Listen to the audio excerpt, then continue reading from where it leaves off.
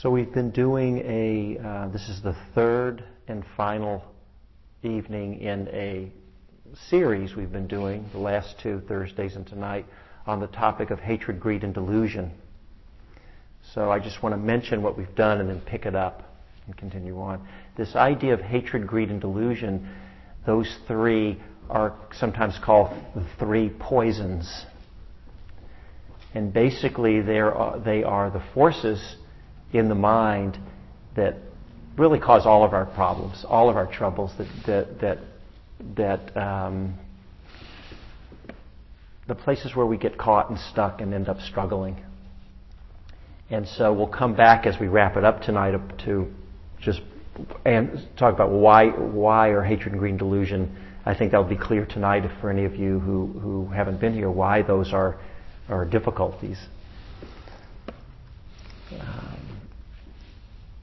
So we talked about the idea of hatred, and actually it's greed, hatred, and delusion is the way it's normally said in that order. It doesn't really matter. So we'll mention them again, what they really are. But tonight we're picking up with the third of the three, this delusion, which can be thought of as ignorance also. So you're thinking, well, what is that? And then that's the one that really fuels the other two. The greed, the hatred come because of some kind of ignorance or delusion, something we're not seeing clearly, or a mistaken view of things. That's the way it's normally talked about. So classically, it can be delusion or ignorance is sometimes thought of as ignorance of the Four Noble Truths. That's a list that many of you are familiar with, but some of you may not be familiar with. So I'm going to say a little about that tonight. And to really understand the Four Noble Truths, there's another list you have to understand. It's not as bad, it's not as complex as it sounds. It'll all come together. But it's sometimes called, it's another kind of heavy-sounding name, the three characteristics of existence. So that sounds like a lot, three characteristics of existence. So I want to say a little bit about that because ignorance of the three characteristics leads to a delusion in the way we view the world. And out of that, it fuels what's called the greed and the hatred. The greed is the clinging, the grasping, coming out of that desire and wanting to hold on to pleasant experiences. And the flip side, the aversion, that's the hatred of wanting to push away the unpleasant.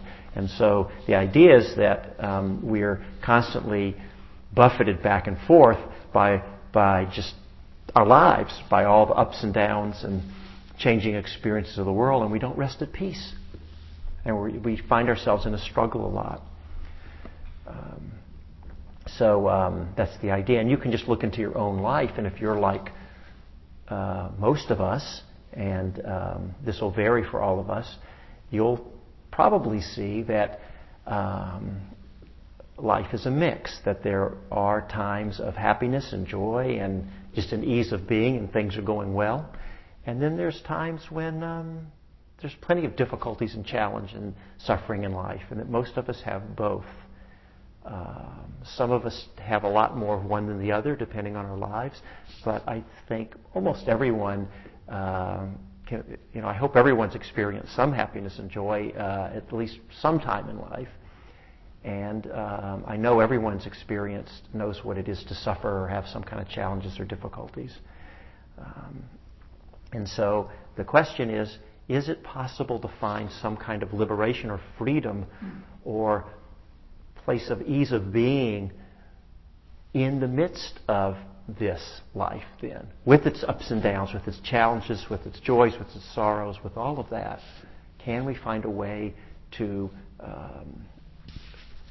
get through all of this without so much of a struggle? Right? That's where it's trying to head us, this idea of freedom or liberation.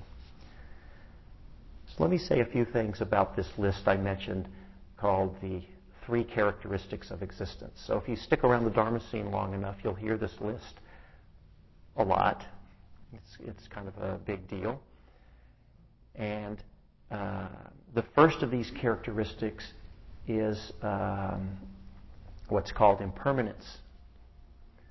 And basically, it's just saying, it's actually two levels to it. One is just what it means, that nothing lasts forever. And I think everybody knows that that's true. Problem is we don't live our lives as if it's true. Right? So, you can pick anything. Our bodies is a perfect example, right? What is it that happens with our bodies? They get older, they get sick, and eventually they're going to die. It's not wrong or bad or anything going wrong. It's just the way things are. Right? If we don't see that, if we don't really come to some terms with that and some peace about it, we're naturally going to suffer as the body ages. And I talked about that a little a few weeks ago around clinging. And I won't go back into all of it, but I got a lot of laughs. But I wasn't really trying to about some of the struggles I went through. Even if I'm not. So some of you here are older than I am, and some younger. I'm 53. But, for those of you who are younger, let me tell you, even if you exercise and don't smoke or drink or whatever the healthy things are, and eat fruits and vegetables and do yoga and do everything, when your body's 53, it's just not going to be the same body you had when it was 30. And that's just the way it is. And so I was talking to someone just today who had a big bandage or something bandaging up his wrist and his hand. And he said, he didn't know what happened. He's just looks like he's in his 60s, and he went to the gym to work out and did a little something, and all he knows is his hand. It kind of must have sprained it or strained it. He didn't even know what happened. It just all of a sudden, the slightest movements just hurt, right? And I was telling him how, some days I notice for myself, now and then I'll wake up some morning and something just hurts for no apparent reason. So we could go on and on about the body, but the point is, I think every one of us, it's just natural as human beings, like we don't want our bodies to go old and get sick, we don't want to die, we don't want to suffer, but it's just what happens with the body. So if we don't really understand and come to terms and actually some peace around this idea of this impermanence in the body, well, that causes some suffering, right? It's that ignorance or delusion that we fall into, that the body's always going to stay young and strong and healthy. That's the delusion that fuels the other two of those three poisons, the greed and hatred. The clinging, the holding on to the way we want it to be, and the pushing away and not being able to be with what we don't want in the body. So there's a perfect example of that ignorance or that delusion, not really getting it about impermanence. Another level of impermanence, so there's the one that just things change, but things don't last. But the second is that a whole nother level is things are always in a constant change. It's not just, okay, this is here and it's pretty solid and it seems to be okay, but at some point it won't be. It's like even in the moment it's changing. Right? When we really start to see more deeply, and it's one of the things that can happen in the meditation practice, as our ability to see gets more refined, we actually come to see directly how much everything's changing, moment by moment. So we can look into the body. Also, external experiences. Any experience that comes with us.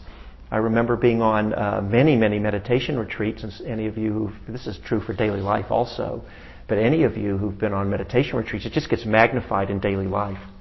The difference between a meditation retreat and daily life is, in the meditation retreat, it's so much easier to get distracted by everything. If I'm having a hard time, whatever my strategy is, I can go rent a movie, I can I don't know what each of you do. Maybe some of you have a friend you can call, or you can go down to the bar and have a few drinks if you do that sort of thing. I'm not a drinker, but or you can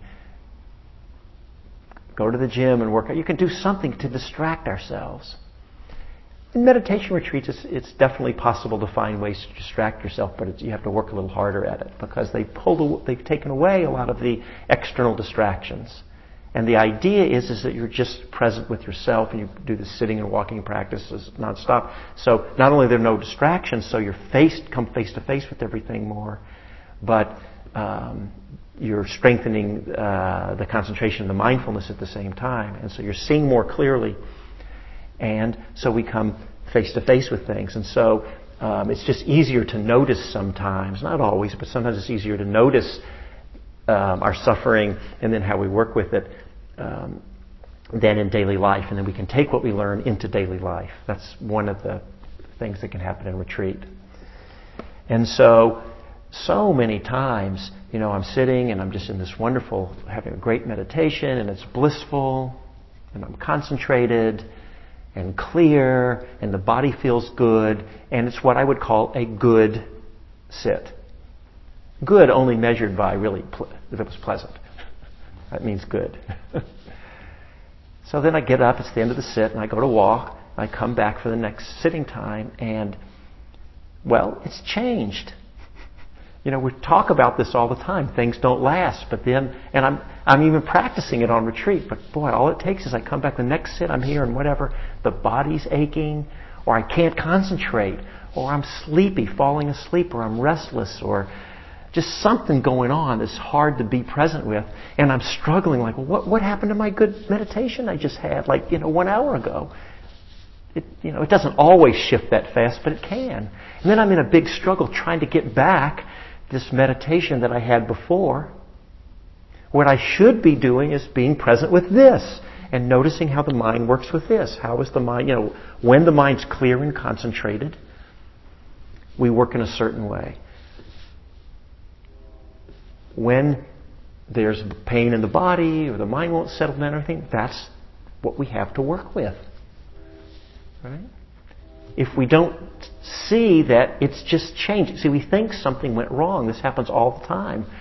People come in. If any of you ever end up as Dharma teachers, you'll see this for yourself. People come into the interviews all upset because it was going great, and now it's all falling apart. I've done that myself many times. And sometimes it does seem like it's falling apart, and I don't want to diminish that and say, we do have to work with it. Sometimes, a lot of emotional things can come up that are very challenging, or meditative states, or all kinds of things. We get sick, lots of things can happen. So I'm not saying that they're easy to work with, because sometimes they're not. But the point is, it's like we're saying, what went wrong? I'm not a good meditator, or I can't do it, or the retreat's falling apart. But no. Things change. Right? It was that, now it's this. This won't last forever. So we suffer in two ways. One is we're grasping and clinging to what happened in the past if we lost something pleasant. And we're also, and then we also so we didn't want it to change in that case. And then when we're here with something unpleasant, we forget that it's going to change. This is going to be here forever. Right? And I remember one thing Joseph Goldstein told me once that was so helpful. I was on a very long retreat. I was set for almost a year long. And there were times when, even in that, when you get in these wonderful meditative states, sometimes you just wake up one morning and you're just lonely or depressed or in despair, or something's just going on. And, it would be so painful. And then I remember Joseph told me when those things would happen to him, he would tell himself, Joseph, a month from now, you're not even going to remember this day. And it would help him hold it a little more lightly. And sure enough, as I worked with that myself and started to realize all these experiences are coming and going and changing, I can hold them a little more lightly. I'm not saying I never got caught in it or I never struggled, but we start to have a little more ease with it and just allowing things to arise and pass away on their own without having to make a problem about it and just find and see, what's my relationship right now with this experience? How am I being in relationship to this? If it's unpleasant, am I contracted and in a struggle with it? Or can I find a way to relax a little more around it? Or if it's super pleasant, am I holding on? Am I thinking, this is it? This is really it. And then it changes. And then I'm suffering. Right? So we start to work with these things more as we start to come out of that ignorance or delusion and start to directly just know impermanence. Things change. And it's in that seeing an impermanence that this letting go happens, or this non-clinging happens, and there's a deeper place of freedom, or it's kind of a happiness. It's hard to describe these states. They call it a freedom or liberation. That is just in the non-clinging as we start to just be able to be more with the ups and downs. And then we can ride through it all a lot better, rather than just trying to always make it pleasant and never allowing it to be unpleasant. Okay? So, impermanence. That's important. It's talked about a lot. Second of the three characteristics, and this is going to come back again when we talk about the Four Noble Truths in a minute, is I'm going to actually give you the Pali word, the word in the Pali language in a moment, but let me just say in English it's often called suffering. And this is where people think the Buddha said life is suffering, which is not exactly right. He didn't really say that. He said life is, and they use this Pali word, it's dukkha. I'll translate in a second. He said life is dukkha. Dukkha does, and this is one of these words that I recommend, even if you don't like to use these Sanskrit or Pali words, this is one that you may want to just not translate. It does include suffering in all the ways we think of it. But it's more than that. A better word would be unsatisfactory. Suffering's unsatisfactory, but other things are, or unreliable. And the idea being that because of the first characteristic, impermanence, the second, even getting what we like and want, just as I was talking about some of these examples, is also dukkha. Not just the pain and the unpleasant is dukkha, but even getting everything we want is considered dukkha. In the moment, it's not saying it's not pleasant, it's not satisfying, it doesn't feel good. But if we're clinging and holding on to it, we're going to suffer because it won't last. So even the most satisfying or sublime experiences you can have won't last. Right? It doesn't mean we won't have our experiences. It's not saying then disconnect from or pull away from or disassociate from or become numb. No, that's not what it's saying. Allow the expression of our lives to unfold. Right? But it's all dukkha. It's all inherently unsatisfying. Or if you want to say it's all suffering, out coming from the clinging makes it suffering. Because of impermanence. So it's either suffering here and now, or if we're clinging to it, we're going to suffer. That's clear? Second characteristic, that's dukkha. So everything that exists is impermanent. There's nothing that's not. Everything is dukkha. And then the third one is the one that drives people the most crazy, but it's actually not, at least conceptually, it's not that hard. It's that when people think Buddhism says there's no self. And everybody goes crazy over that one because they say, well, what do you mean there's no self? What am I? Isn't there a self here? I'm here. Yeah. We have to understand what it means. It's a third characteristic. It's the selflessness. And it's basically saying, it actually goes back to the first characteristic when we were talking about impermanence, or there's this constant change. That applies to us as beings too. It's not like there's this. If you normally just feel inside. Just try it for a moment. Feel inside, and just to look and see, who am I? What am I? Just take a moment just to try and get a sense of something. Don't go too crazy, but just real in a light way. Who am I? What am I? I'm guessing, for most of us, and we'll have some discussion time later if this isn't true, you maybe want to share about it, but I'm guessing for most of us, what you find is you can't really get at who am I and what I am, but there is a whatever the you is there's something here that I call me. I can't quite get what it is, but there's something as aware. Right? Is knows, experiences all this, that all this happens to. What the Buddha's teaching is saying, when we actually look closer, and this is one of the things we can see directly, we see there's no permanent Richard inside here to whom all this is happening.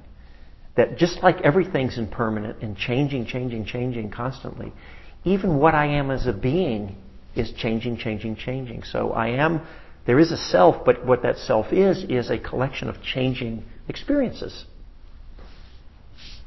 Right? So another level of the delusion or the ignorance is not seeing ourselves clearly. So we'll just take a few moments and we could do a whole talk on this idea of selflessness, but we'll just quickly look. Certainly we talked earlier about the body, the physical body, and you can, pretty easy to see that there's nothing fixed and permanent in there. It's changing. Don't they say that something like every 7 years, you're nodding, is it every cell or every atom in your body? I've heard that. I've never seen any validation of it. Yeah, but anyway, I have heard this, that it's all been changed out. Every molecule or cell has been replaced by... So it's sort of like if you take, whatever, I'll take professional, like the San Francisco Giants baseball team, right? So how long have the Giants been here? I don't know, but however many decades, right? So if you go back to everybody connected with the San Francisco Giants in when they first started, I don't know the history. Some of you maybe they were somewhere else before they came to San Francisco, but just say they came to San Francisco and whatever, I don't know, the 50s, the 40s, the 60s, whenever it was. Maybe earlier. None of the players are the same now that we're there. The managers, the staff. I mean, maybe there's one person left who's like the oldest bat boy, in the league, who's now 90 or something, but probably not 90. The owners have changed. The stadium's not the same. The equipment's not the same. Right? The uniforms have changed. There is nothing the same as... Well, we say, that's the San Francisco Giants. Oh yeah, the same team that's been in San Francisco for, 50 years. Well, that's how it is for us. We go, well, this is me. Well, let's just take the body. Yes, there is a continuity. So it's kind of interesting. It's sort of mysterious. So we can say on one level it is accurate to say it's the same body. That's true on the conventional level. So we're not throwing away the conventional view. But we're just saying, it's worth taking a look on a more of an ultimate view of what's really happening. When we really step back and we say, this thing I call my body, the same body I had when I was born, there's really nothing's there that was there before, but it's changed, right? But it's not just the body. Everything that's the non-physical, for example, we know that thoughts are not permanent, right? Thoughts come and go. The process of thinking is a changing process. There is a process that's going on. The body's a process too. That's what we are as beings. We're a conscious process. Emotions. Have you ever had the same emotion? No. Sometimes you're happy, sad, fear, worry, joy, boredom, contentment, whatever. Different feelings, different psychological states. Perceptions change. And people then often say, yeah, but that knowing place, that conscious aware place, that's the part that's the... But even consciousness is not permanent. It's not. I can't remember if we talked about this a couple of weeks ago, but let's just say it again because it bears repeating. I think I used the example of, if any of you have had general anesthesia for surgery. I'm sure some people have, and for those who hadn't, it's kind of like if you go to deep dreamless sleep. But it's basically, where are you? Have you ever had general anesthesia? Gone. You're just, and the way I like to say it is, there's an on-off switch of existence, and the existence switch has just been flipped off, because in general anesthesia, I mean, really, it's not like you're dreaming. I mean, just the switch is off. Then at some point, it's back on, and where were you? Where was consciousness then? It's not the same consciousness now. You don't know, because the knowing faculty is not even happening. So consciousness itself is where it went or not. I mean, we could philosophize and speculate about that all day long. I don't know. Nobody knows. I guess they can do brain scans, but that probably doesn't even answer it. So the closer and closer we look into our own being, we start to see that there's nothing fixed and permanent. It's all just a changing flow, a changing process. That's what the third characteristic of selflessness means. It means nothing permanent. There's no permanent me in here to whom it's happening. There's just this, even the awareness and the knowing and the experiencing is just a changing flow. There's no experiencer. There's just the flow of experience. So don't go too crazy on that if you don't get that. It's something that you can come to see more directly. Or then you say, well, what do you mean you can come to see it? Who's the you that comes to see it?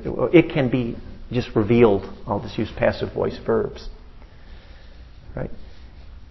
That's another level. If we don't see clearly into, it's another level of ignorance or delusion. If we don't really see that selfless nature, then that fuels the greed and the hatred, the clinging that happens around this fixed sense of who I am. And when we're not clinging, but that comes as the delusion and ignorance, as we start to see who we are more, we stop constricting around some fixed view of ourselves. A negative way we constrict around is we get identified with, maybe it's poor self-esteem or shame issues or some traumas happen that we're all caught in. All these different things that can happen in our lives where we really get caught. That's the way we're really fixated and identified. That starts to loosen. We could be more present with it all. Or maybe you've got a real positive fixed sense of self. You know, that would be someone who was all kind of puffed up or arrogant, or if you take it to an extreme. Being positive is not always puffed up and arrogant. I'm just trying to take it out to an extreme for an example. Well, that might be positive, but still that's a way of clinging identity, and might be less suffering in a moment than a negative fixated view. I don't know, but it certainly doesn't allow for us. You know, where does fear and doubt and worry and vulnerability and all come into that? I mean, it has its own set of problems. Won't get into that. So any time we get a fixed set of ourselves, then we can't just allow ourselves to be. That's the whole point. And to the point we're not clinging around it, then we don't deny any part of ourselves. We just have a more relaxed presence with who and what we are. Just let ourselves be. That's this popular book that these days called Radical Acceptance by Tara Brach. That's what it's talking about. You know, so many people are struggling with shame or self-esteem or fear or guilt or so many different things that are difficult. This book, Radical Acceptance, is talking about that place where we're not so contracted around it and we can let ourselves be. So these are these three characteristics: impermanence, dukkha, suffering, unsatisfactory, whatever you want to call it, and no permanent self. Right? Not seeing clearly into those is a delusion, because we just then live out of, we think we are. We're not even noticing most of the time some fixed idea of self. We don't realize that other things are impermanent. Right? We don't know about dukkha, so we're constantly looking for our happiness and well-being only in trying to set up circumstances in a certain way. Not trying to say you have to stop setting up your life in however you want it to be, or take care of yourself. We don't want to be clinging around it, that's all. It may all be dukkha, but you should still pay your bills, have enough food, shelter, all the things we need. Okay. So that's the three characteristics. So then how does that relate to this Four Noble Truths? So the first noble truth, this is foundational Dharma. First noble truth is the noble truth of dukkha. That, like we said, is the same as the second characteristic. This suffering or unsatisfactoriness or unreliable nature to things. And it's saying everything's inherently unsatisfying, as we mentioned. And then we create a real level of suffering if we try to cling to it. So it's really the clinging that causes the problem. If we're not clinging to things, then things are still inherently unreliable and unsatisfactory, but we're not having a problem about it because we're just at peace with things as they are. That's the idea. Second noble truth is that the cause of... So the first noble truth was that there's this dukkha that comes from clinging. The second noble truth is the cause of the clinging is craving. The word in Pali is tanha, which means thirst. So it's desire, but we're really talking about a craving kind of desire. It's a desire that causes... it's the desire of don't want to feel this unpleasantness and really want to have more pleasant. That's the desire that then leads the mind to cling, to grasp. So it's that ignorance of not seeing these truths that are causing the suffering that causes then to the greed and the hatred. The third noble truth then says there is an ending of this dukkha, which is in Sanskrit nirvana or in Pali nibbana. So then that's the whole thing. Well, what's nirvana? What's nibbana? But for tonight, we'll just say it's the end of suffering or the end of dukkha. So this is a teaching that's a liberation through non-clinging, leading to an end of suffering. Think about that sometime for example, if the idea of no self starts to kind of freak you out,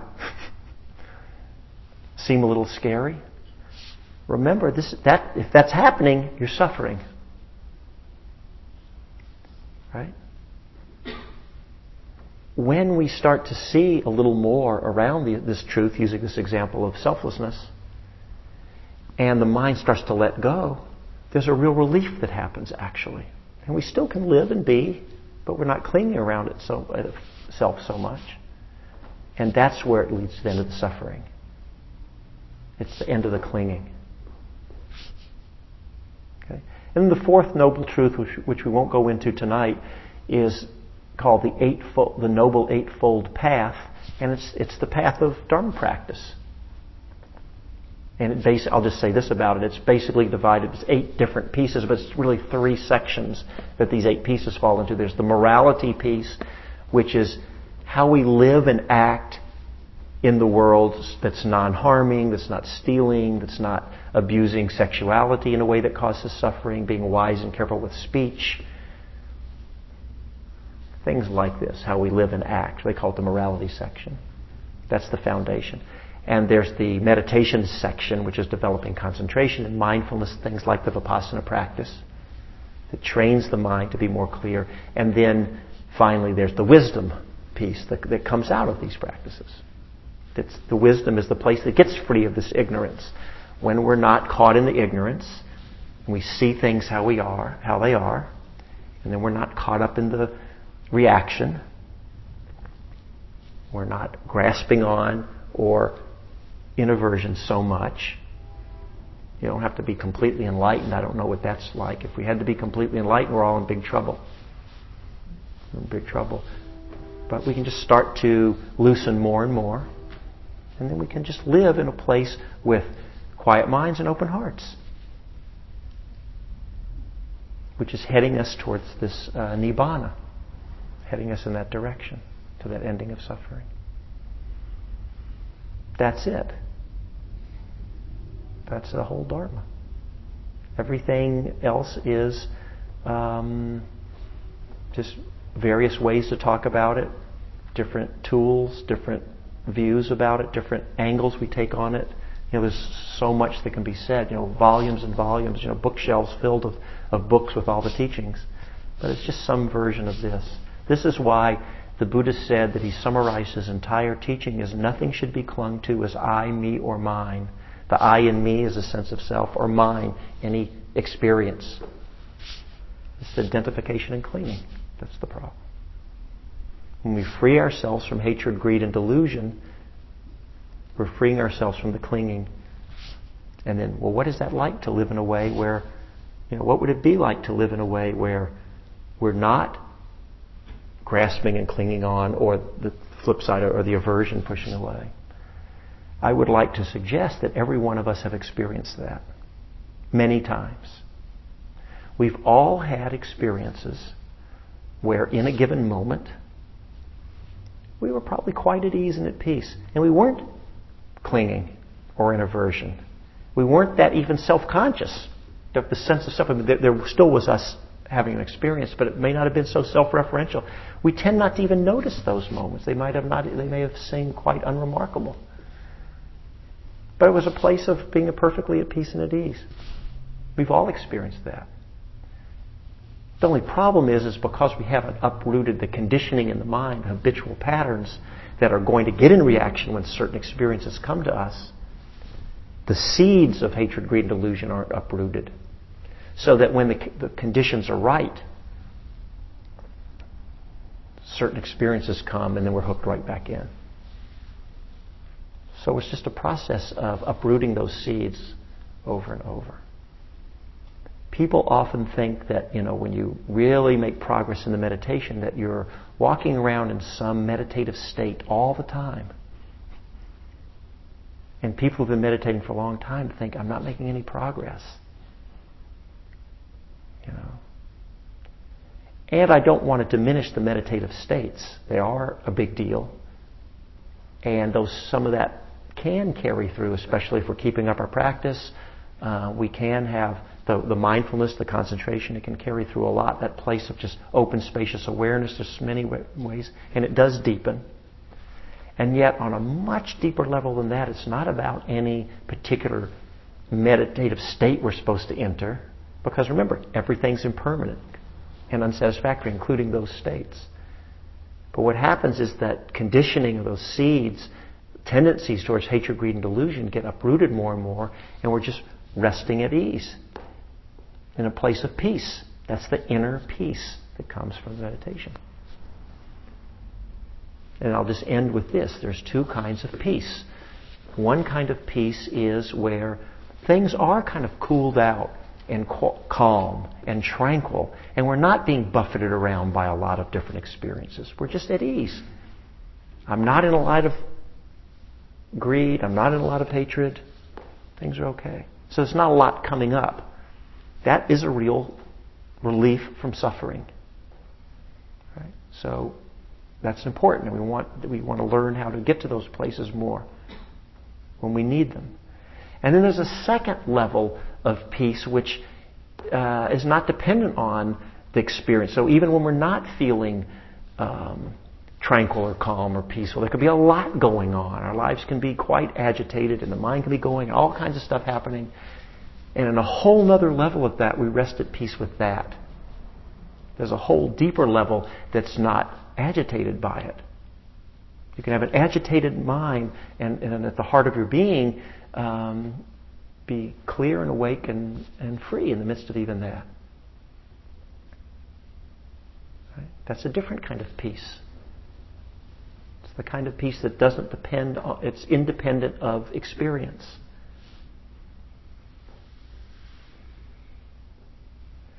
So I'm going to stop here, and we can now have some time if anyone has any, either if you have questions, that's fine, or if anything you want to share or comments, that's fine.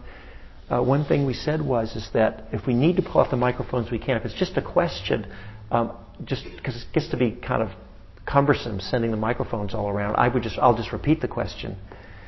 If you have a comment, I suppose we could pull out the mics if we need to, right, and send them around. Yeah, so let's just see what's up, if anything. Do you need a mic? Yeah.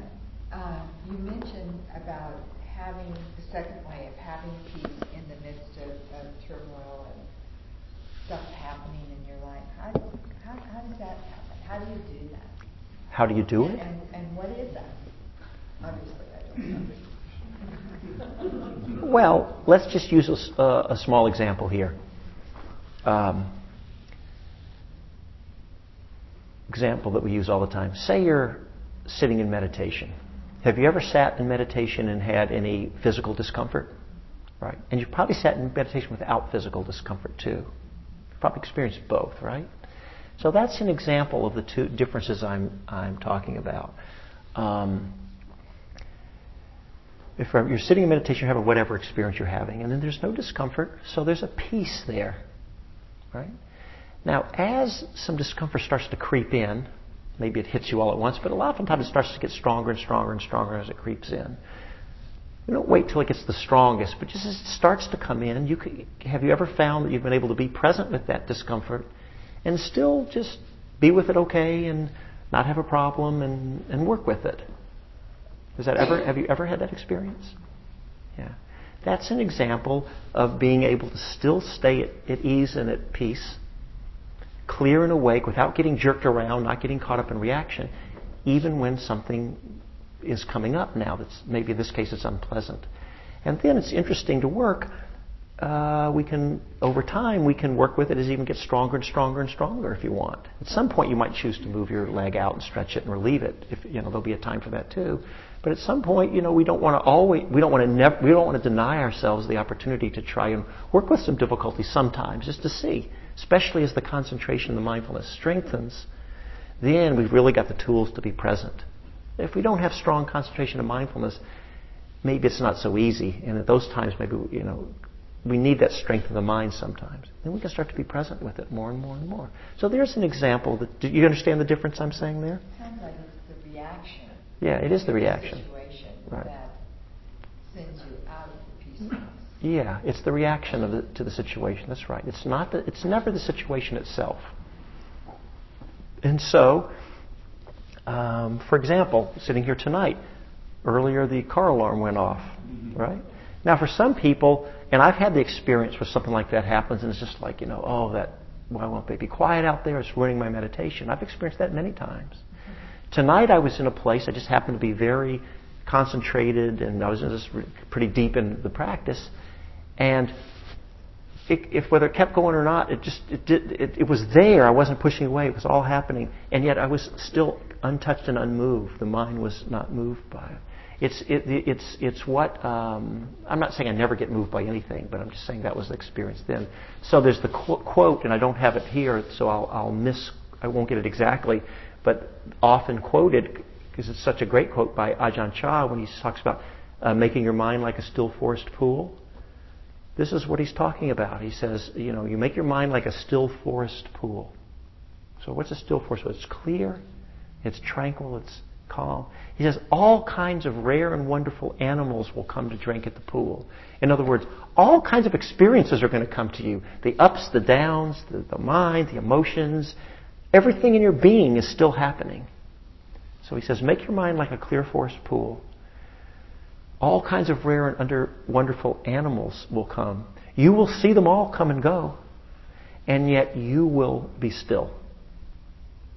And then you'll know the happiness and freedom of the Buddha.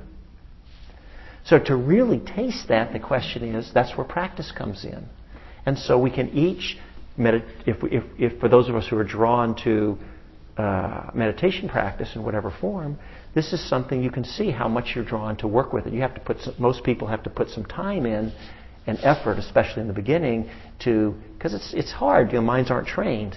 It's not a judgment on anyone, but it's just you have to put some effort. And once you do, it will tend to develop the concentration, the mindfulness, and then you actually start to experience for yourself. Oh, what is that to be? And it really strengthens both the ability to just chill out, calm down, settle everything out and be in that kind of peace where there's not much going on, and the place that can actually be present in the midst of all kinds of things happening, and to not be reactive, and to really be in just I keep using this word, a place of peace even in the midst of that. So it's something to be experienced.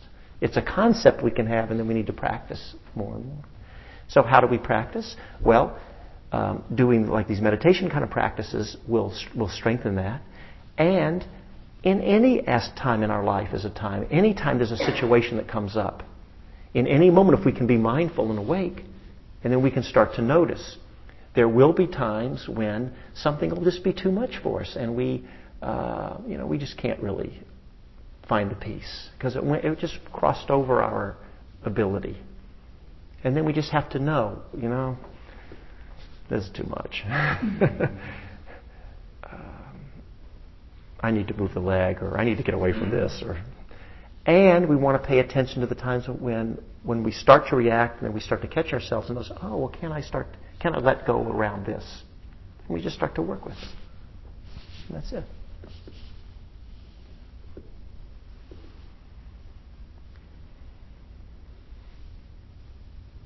Any other questions, comments?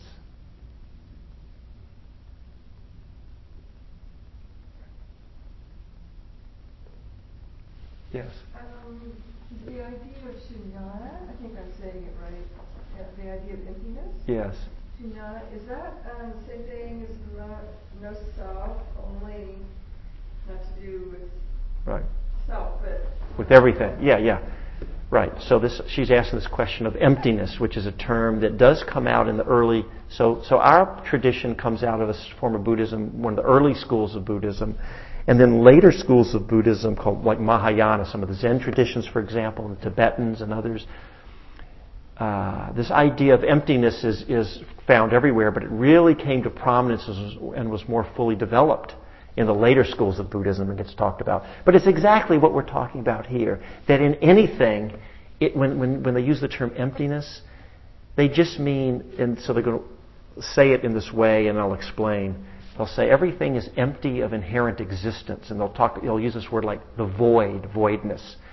Those aren't, emptiness, voidness aren't really, people tend not to really like the sound of that very much.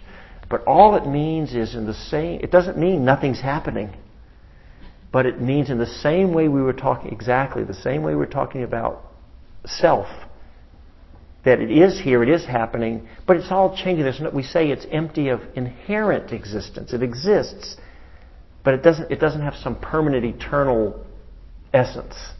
Things are just coming and going, arising and passing away. Everything's like that. So just think of it this way. Pick any experience. We'll just say a sound. Right? Sound arises, there's some cause. Sound arises and passes away. So there's something happening there for a while, and then it fades out and it's gone. Now, there was no essence there. There was just a phenomenon happening, and when it's gone, is there any essence of the sound left? No, we say it was empty of that essence. It was just there, but there wasn't any permanent piece to it. There's no eternal whatever. And that just happens to be true of everything. So that's this idea of emptiness. Once again, when you see into emptiness, which is another way of talking about seeing into these three characteristics, it's really just different language. It's all around then that identification and clinging that gets let go of. Is that clear? It makes sense? Okay.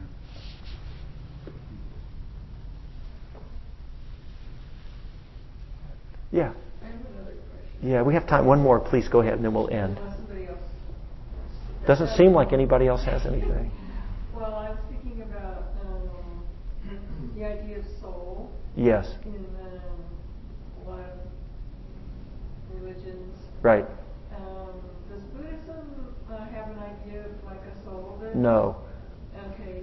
So no idea of soul in Buddhism, but I can say something about that if you like. Okay. Yeah, I like to, because there is the idea of reincarnation. Right. Buddhism doesn't tend to use the term reincarnation so much. It uses the term rebirth. Had a little bit different sense because reincarnation sort of has it's like there's this eternal essence that's sort of reincarnated, and Buddhism doesn't talk about this eternal essence. We actually touched on this the first week, so we're running out of time, so I'll just say it very quickly. What we're talking about here in all of these teachings are about teachings of what we'll call the conventional world or conventional reality, impermanence and all this stuff, right? And the Buddha didn't really go to that place of, is there a soul or is there not a soul, or sort of these what you might call metaphysical kind of questions, or transcendent type realities and everything. He really didn't talk about that very much, and he said the reason is that we can speculate on that all you want. And it's not really going to do us any good. Because even if, the Buddha was here and said, yeah, you have a soul, okay, we still have suffering due to hatred, greed, and delusion. We still have to deal with that. And he says if we can deal with, at the end of the day, what you're left is here we are, beings in the world, and we all we have is how we think, how we speak, how we act. There isn't anything else. And so we're paying attention to how we speak and think and act. And the idea was he taught truths of the conventional reality that, when deeply understood, led to direct experience of the deeper truths. So we're not talking about is there a soul or not, or the Buddha was very explicit about this. He explicitly said he's just not going there. So he just said, let's put it this way, in anything that you can see and experience, there's nothing permanent there that you can hold on to. And if you want to say, oh, there's the soul, well, we can say that. I mean, if I kind of go, okay, where's the soul? I try to go inside, can I get it? I don't know. It's just a concept to me. And what these teachings are trying, does that make sense? Why they just tend not to talk like that? Mm-hmm. Yeah. So the idea, let's think of it another way. If I'm not clinging to or identified with anything that we normally cling to and identify, and that falls away, well, what's left?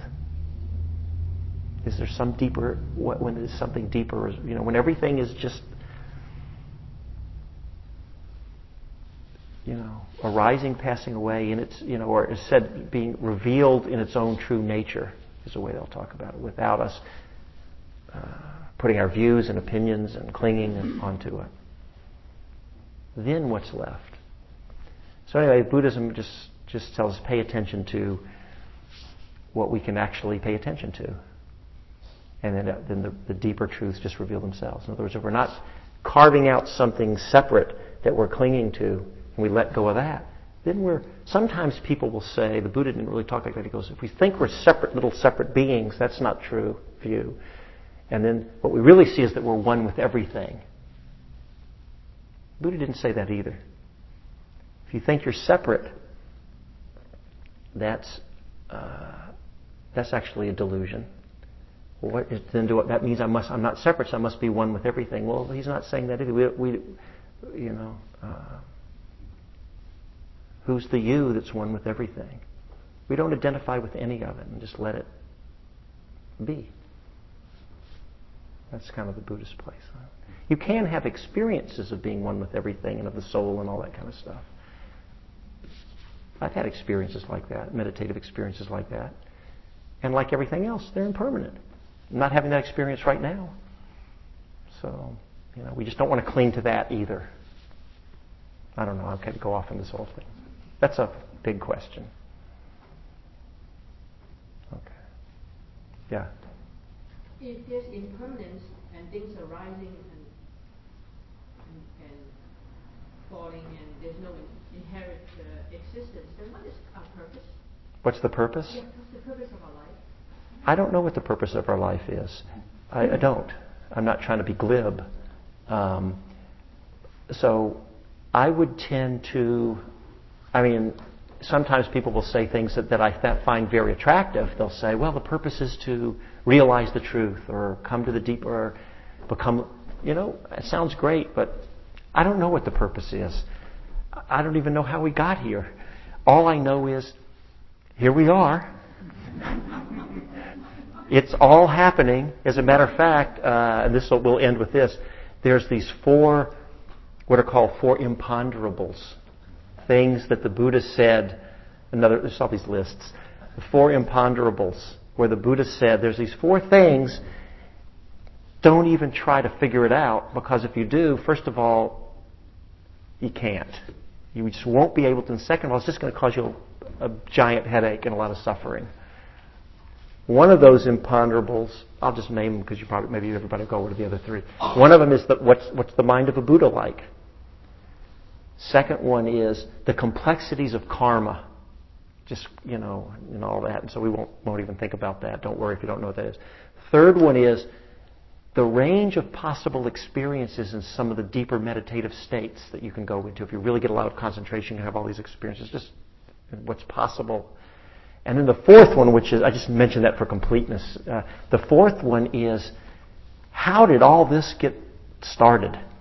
Existence itself and beings and world systems and births and deaths and all that. Just how did it get started? The Buddha said, just let it go.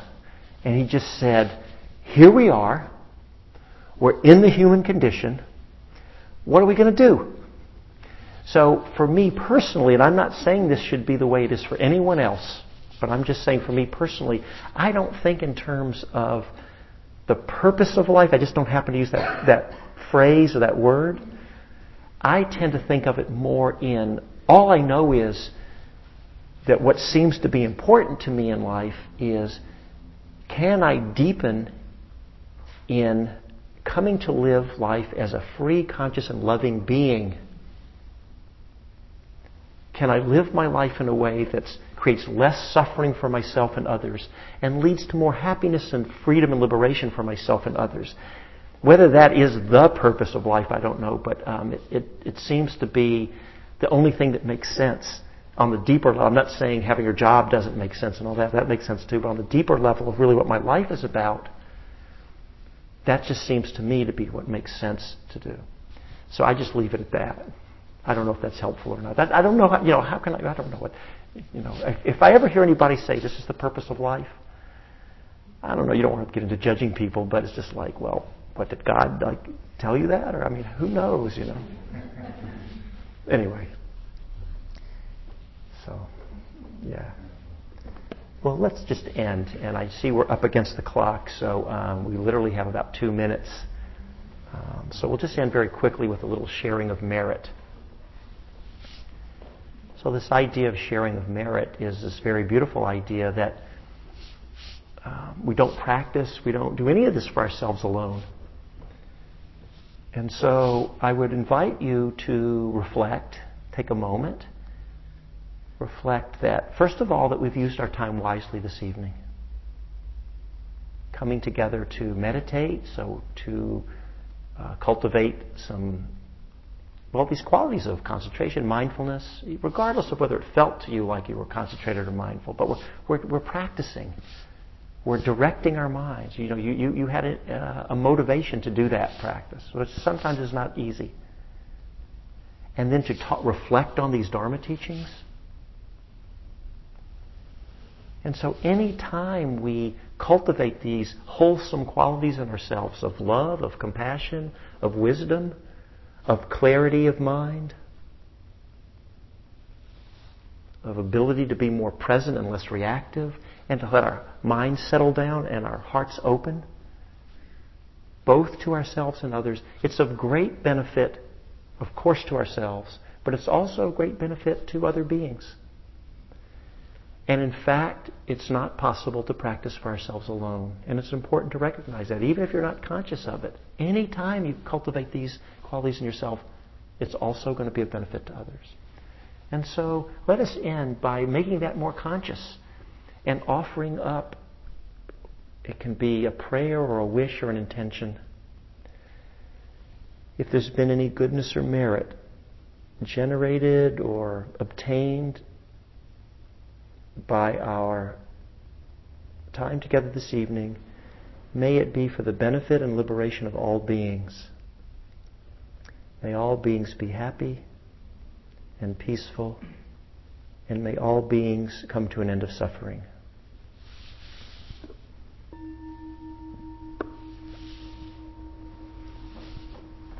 So thank you all very much. I hope you have a good evening and enjoy this incredible day we've had after all this rain.